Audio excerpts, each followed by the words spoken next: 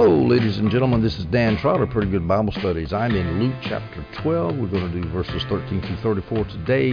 We're going to talk about Jesus' teaching on riches and greed and giving to the poor. Now, in the first 12 verses of this chapter, Jesus was trying to prepare his disciples for the coming persecution from the Jewish Sanhedrins and such after he was killed, crucified, and resurrected.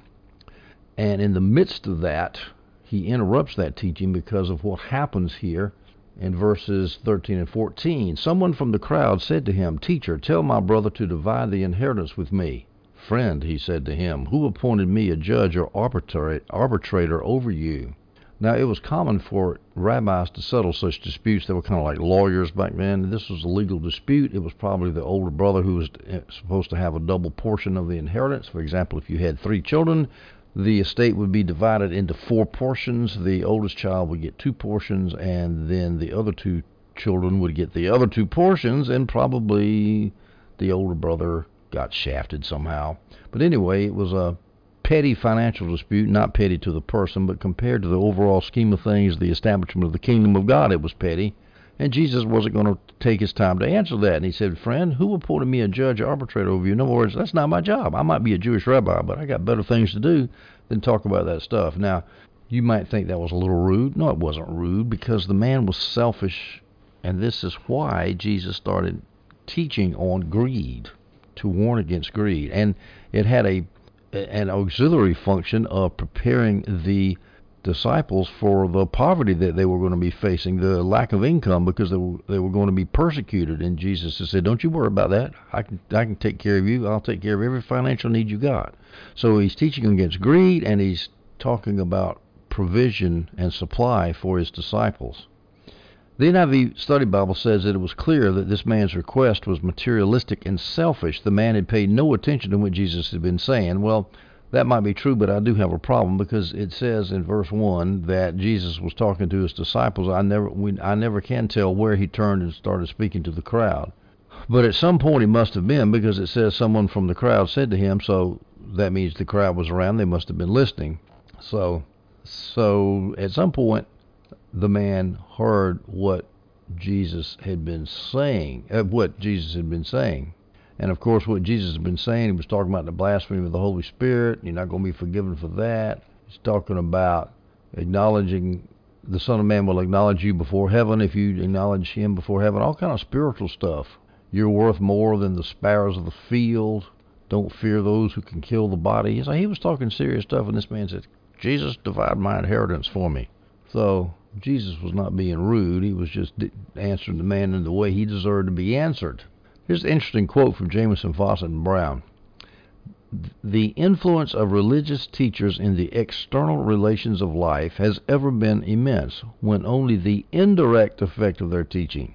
But whenever they intermeddle directly with secular and political matters, the spell of that influence is broken." Ooh. I think of Christians in politics. I love politics, and I think politics are very important, but boy, it is real quick. Politics just sucks the spirituality out of the people who get involved in it. I know, because I've been there. It's real hard to think spiritual when you're trying to grind the opposition party into the ground.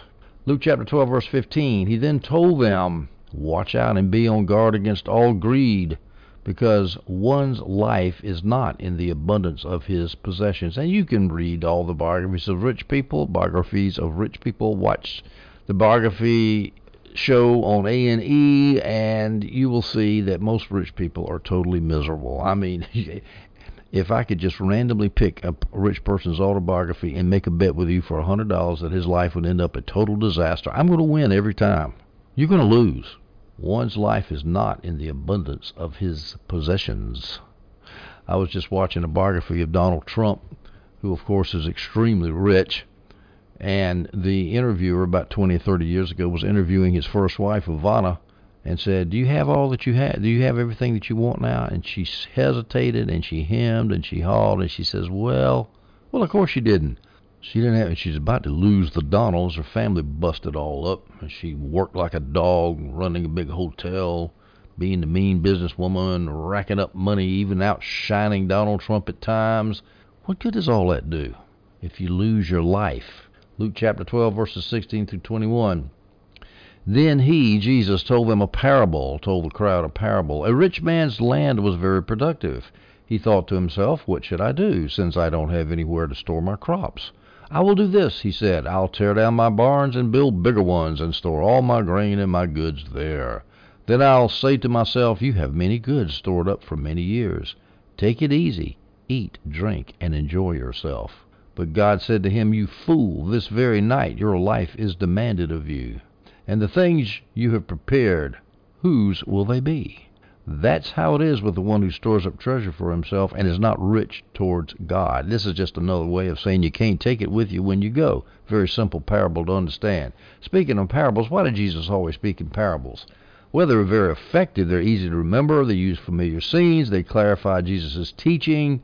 And sometimes they included hidden meanings, maybe not in this parable, but sometimes they included hidden meanings which encourage seekers for truth to seek for more truth. And those hidden meanings were concealed for unbelievers, so the unbelievers couldn't use Jesus' teaching against him to get him prematurely caught by the Jewish rabbinical authorities, and thus short-circuiting his messianic mission. The synoptics have about 30 of these parables. If you just learned Jesus' 30 parables, you'd know most of his teachings right there. You'd have more wisdom than Solomon ever had. Parables were very popular among the Jews, amongst Eastern nations in general, especially amongst the Jews, which makes it ironic that a lot of times Jews couldn't figure out the parables because they didn't have a heart to understand, ears to hear, and eyes to see. Now, Jesus calls this man a fool who laid up treasures on earth but was not rich toward God, didn't worry about spiritual treasures in heaven. He calls him a fool. That's a very strong word according to the NIV Study Bibles. Now, Jesus, he didn't mind calling people fools. In Luke 11:40, this is when he was eating at the Pharisee's house, and they complained because he didn't wash his hands before he ate. And he said, well, what's so stupid? You're dirty and filthy on the inside, but you wash the cup on the outside. And he says to the Pharisees, fools, didn't he, God, make the outside, make the inside too? He who made the outside, make the inside too? Fools. Ephesians 5:17, this is Paul talking. So don't be foolish. Don't be like a fool, but understand what the Lord's will is. So there's nothing wrong with calling somebody a fool if they are in fact a fool, and if your purpose is not to destroy them, but to rescue them from their folly, which, of course, Jesus was doing with the Pharisees. He was trying to get them to repent, and, of course, Paul is talking to Christians. He's not trying to destroy Christians. He's trying to get them to fly right. Nothing wrong with calling people fools, but when you're a Pharisee and you call somebody else a fool, you're in danger of rock of the hellfire. That, when Jesus said that, he was talking about people who had no compassion for the people they were calling fools and who were just trying to grind them down. So Jesus is, of course, not in danger of hellfire and judgment for calling someone a fool. Now, this parable talking about laying up money for yourself could be misinterpreted. For one thing, the Bible never says there's anything wrong with being rich.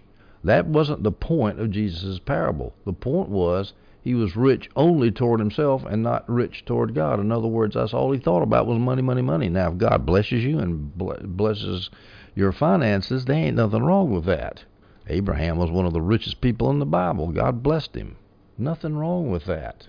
But by golly, if that's all you think about is how you can make money and you never give any of it away to people who need it, like in the New Testament, it was poor people, widows and orphans, and itinerant ministers to spread the gospel. If you don't give your money to things like that and all you can think about is storing it up, you ain't ever going to be financially free. I don't care how much money you have. You'll buy more stuff, more boats, more airplanes, more mansions, more houses, more baubles, more toys, more computers, and they will make you more and more miserable because they cannot make you happy because you're ignoring God. You're a fool, as Jesus said. You store up riches for yourself and you're not rich toward God. Let me repeat that. You're a fool. Adam Clark says this, quote, riches, though ever so well acquired, produce nothing but vexation and embarrassment. In fact, that documentary on Netflix I was watching about Donald Trump, this is a long 20, 30 years before he was elected president. And Rona Barrett, the announcer, the TV announcer, the TV host, the TV presenter, she says, do you like being rich? And Trump thought a minute and he said, well, being rich creates a lot of problems that you wouldn't have otherwise. And isn't that exactly right? That's what Adam Clark is saying here. Riches produce nothing but vexation and embarrassment. I think it was Fiddler on the Roof who said, God, curse me with this problem. Riches are a curse. God, please curse me, or something to that effect. Because everybody wants money. I remember somebody who was middle class but financially tight, trying to raise the young kids. And she lived in the neighborhood of a lawyer who was doing very well, was making a lot of money. And she kept talking about how that little kid had nice clothes and how nice their life was. Now, I was a struggling lawyer at the time, and I knew how lawyers lived. And I'm thinking to myself, don't be envious of that guy. I feel sorry for the guy. Here's another quote from Adam Clark. Great possessions are generally accompanied with pride, idleness, and luxury, and these are the greatest enemies to salvation. Moderate poverty, as one justly observes, is a great talent in order to salvation, but it is one which nobody desires. What's that proverb that says, give me neither poverty nor riches? I call it the middle class proverb. Just give me enough to get by comfortably. I don't want to be poor. And by the way, in my opinion, poverty is one of the worst curses, except for sickness. It's probably the worst curse on the earth. You look at all these poor people living in these slums in the third world countries, or developing countries. You look at people like that, or anywhere, in America too, for that matter, people that are very poor. It's terrible. You ask anybody who grew up poor how terrible it is. It's terrible. Poverty is a curse. So Jesus is not saying there's anything wrong about getting yourself out of poverty and supporting your family and getting them out of poverty. He's just saying that you better think about something else. And the problem is it's so easy to get consumed with not having any money and trying to get it. I've been there.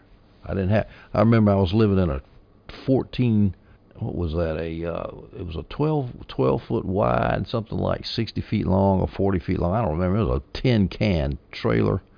And I had 3 kids stuffed in a room that was 8 feet by 8 feet. I had 2 bunk beds up the side of one wall and a rollaway slab kind of device under the bottom bed. And those 3 kids were crammed in there. They couldn't move without hitting one of the other kids in the eye with an elbow. And I thought, this is really bad. Really bad. So, no, poverty is not fun. But I'll tell you what, when you learn to give, I'll tell you another story. One time I was in financial trouble, young, with kids. This actually might have been before I had kids. I can't remember, but I just got married, had no money, and a business I started was going down. And so I said, okay, God, I'm going down. So I said, I'm going to just give. Somebody had a teaching about give, and it shall be given unto you. So I said, okay. So I'd get my bank account up to $100, and I'd give it away. I mean, I was down to almost nothing. And I cannot tell you the miracles that happened. Within 2 years, I was out of debt. I was on my own and going. I made it. And this is including time working at a home for neglected and abused girls. I think I had $2,000. I think I remember correctly. I had $2,000 in my bank account. And after I got out of that failing business, and then I got out of the practice of law, went and worked with my wife in a home for neglected and abused girls with $2,000 for about, 6 months or so. And after the 6 months, the $2,000 was gone. And I'm thinking, this is terrible, so I've got to start a new career besides law. And anyway, to make the long story short, I didn't have money for a long time, but God always provided. And I didn't have to go beg for it either. I didn't borrow money from anybody. I didn't have any health insurance. I prayed for healing, for my kids to be well. I finally would save up about $3,000 to cover any medical bills that might occur. Unfortunately, every time they had to go to the hospital, it'd wipe out my little fund sometimes, but it didn't ever go over. And I paid with cash, and God always provided for my needs. And I learned through that. The being poor, not having money, and you have to depend on God, there is nothing better for your spiritual training. And I talk to a lot of young people. I say, I know you don't have any money. You're young, you're married, you just got kids, or you're about to get married. You don't have any money. That's the best thing in the world for you, because you'll learn how God always takes care of his children. Now notice that this man here in the parable says, what should I do? I'm making a bunch of money. My crops are very productive. What should I do? Well, he didn't ask what he could do for God. He didn't ask what he could do for the poor, the hungry, the thirsty, and the naked. What shall I do for myself? And notice that he decided what to do without consulting God. He just started going out and building the crops. What's that verse in James about, who are you, old man, to go down to this city or that city and say, I'm going to start a business? You don't know. Your life is but a vapor. You don't know what's going to happen tomorrow, and you don't. Just like in the parable, in fact, it says, this very night your life is demanded of you. You don't know when you're going to go. So it might be good to pray before you invest money, before you spend money, before you save money, how you spend money. Pray about everything. I've always said that there's two things in this life that if you can figure the spiritual solution to these two problems, you've got it made. And that's dealing with the opposite sex and money. And sometimes I think money is even harder to deal with than men and women.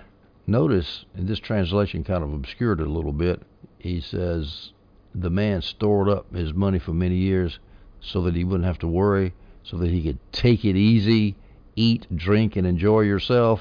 As he says to himself, I'm going to take it easy, eat, drink, and enjoy myself. That's the same thing as saying eat, drink, and be merry.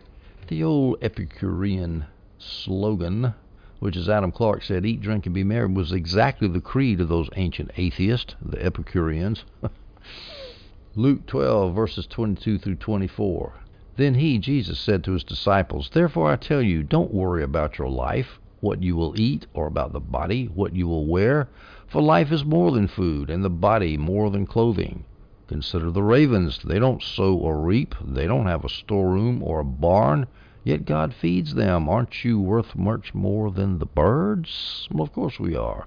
God takes care of the birds. He's going to take care of us. Easier said than to walk in. That's for sure. You'll notice this teaching is very similar to the teaching on the Sermon on the Mount, Matthew 6:25 and 26. This is why I tell you, don't worry about your life, what you will eat or what you will drink, or about your body, what you will wear. Isn't life more than food and the body more than clothing? Look at the birds of the sky. They don't sow or reap or gather into barns, yet your heavenly Father feeds them. Aren't you worth more than they? It was ravens in Luke 12, and in Matthew 6 it was just the birds of the sky that were taken care of, but the point is the same. I'm sure Jesus was just teaching the same thing to a different audience. Now he's speaking to the disciples here, and not the crowd. He's turned to the disciples, verse 22. Then he said to the disciples, don't worry about your life. And again, they needed to know that because they're about to undergo severe persecution as they start establishing the Church of Christ. He says, don't worry about it. Don't worry about where you're going to get your food from. I'm going to take care of you. I'm going to supernaturally establish the Church of Christ in this evil and sinful world. Luke chapter 12, verse 25 and 26. Can any of you, Jesus continues talking to his disciples, can any of you add a cubit to his height by worrying? If then you're not able to do even a little thing, why worry about the rest? Well, of course, that's a rhetorical question. Nobody can add a cubit to his height. I should point out, that's the Holman Christian Study Bible translation. The NIV says, no, can any of you add a single hour to his life? And that makes more sense. Most people don't worry about adding a cubit to his height.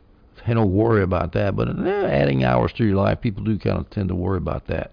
There might be an exception to that. I know Chinese men tend to worry about that because there's not a single Chinese girl in the whole country, 1.3 billion people, who will marry a man shorter than she is. It's incredible the way they think about it. And so there were services offered to where doctors could break the ankles of Chinese men and do some kind of surgical procedure and make their legs grow out to make them taller. That's the only time I've ever heard about people trying to be taller.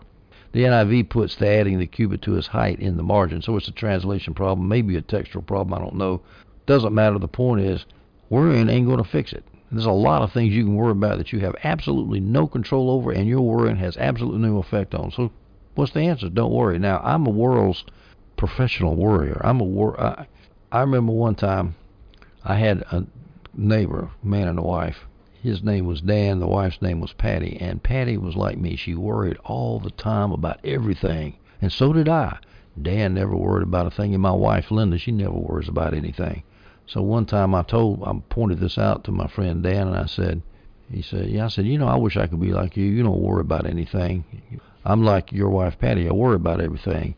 And he said, Dan, I'm an amateur at not worrying. Your wife, Linda, is a professional non-worrier. Woo. And she is. What a wonderful place to be in. Let's go now to Luke 12, verses 27 through 28. Consider how the wildflowers grow, Jesus continues. They don't labor or spin thread. Yet I tell you, not even Solomon all his splendor was adorned like one of these. If that's how God clothes the grass, which is in the field today and is thrown into the furnace tomorrow, how much more will he do for you, you of little faith? Now, the reason that grass is thrown into the furnace tomorrow is not worth much. It's just kind of stubble in the field, and that was the point. If God cares so much, if God manages to make that ugly grass beautiful by making the little wildflowers grow in the grass, if he manages to make that ugly grass beautiful, how much more can he make you beautiful? He can give you clothes. You don't need to worry about it. And those wildflowers don't even have to work for it. The grass doesn't even have to work for their clothing of the wildflowers. And the wildflowers themselves are pretty, because it says, consider how the wildflowers grow.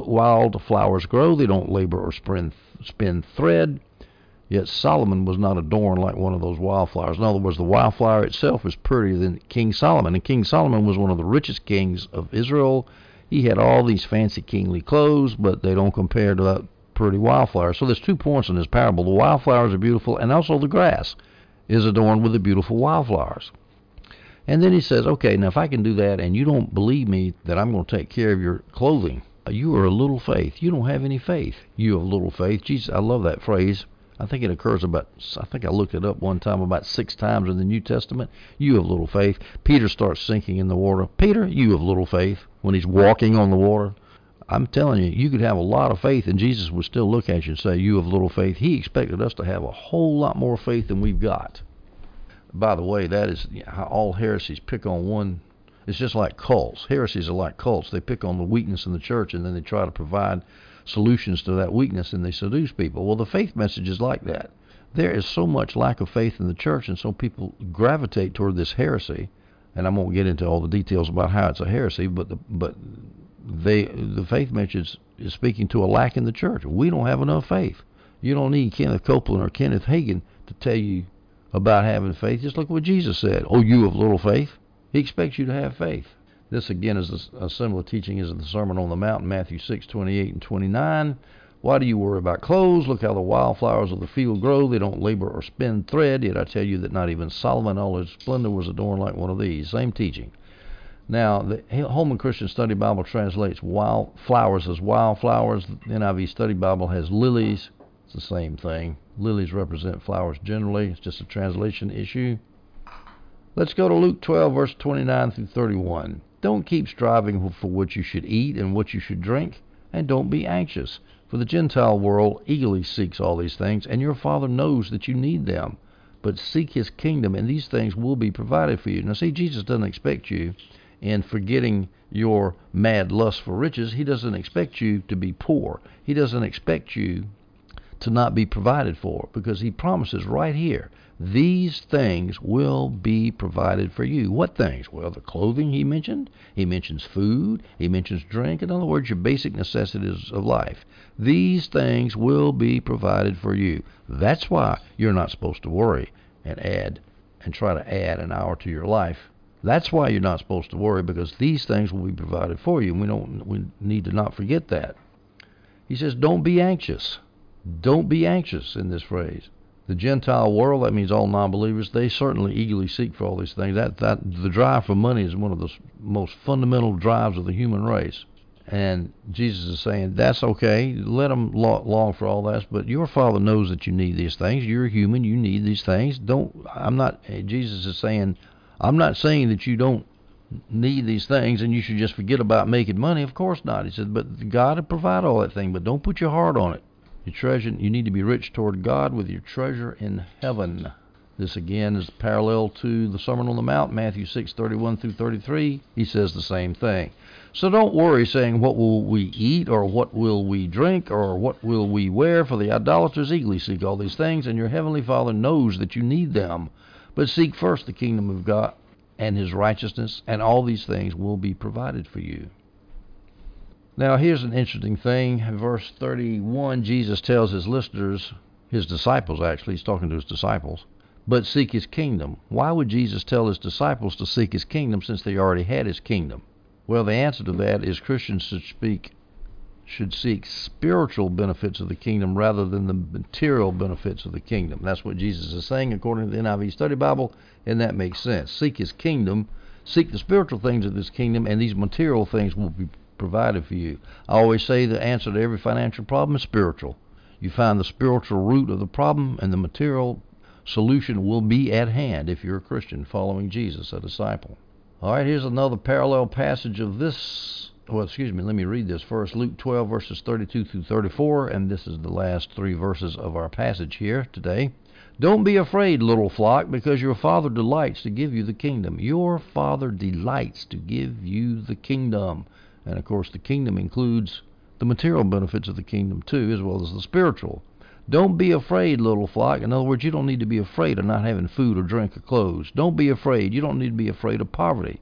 Because, why? Your Father delights to give you the kingdom. Sell your possessions and give to the poor. Make money bags for yourselves that won't grow old, an inexhaustible treasure in heaven, where no thief comes in and no moth destroys. For where your treasure is, there your heart will be also.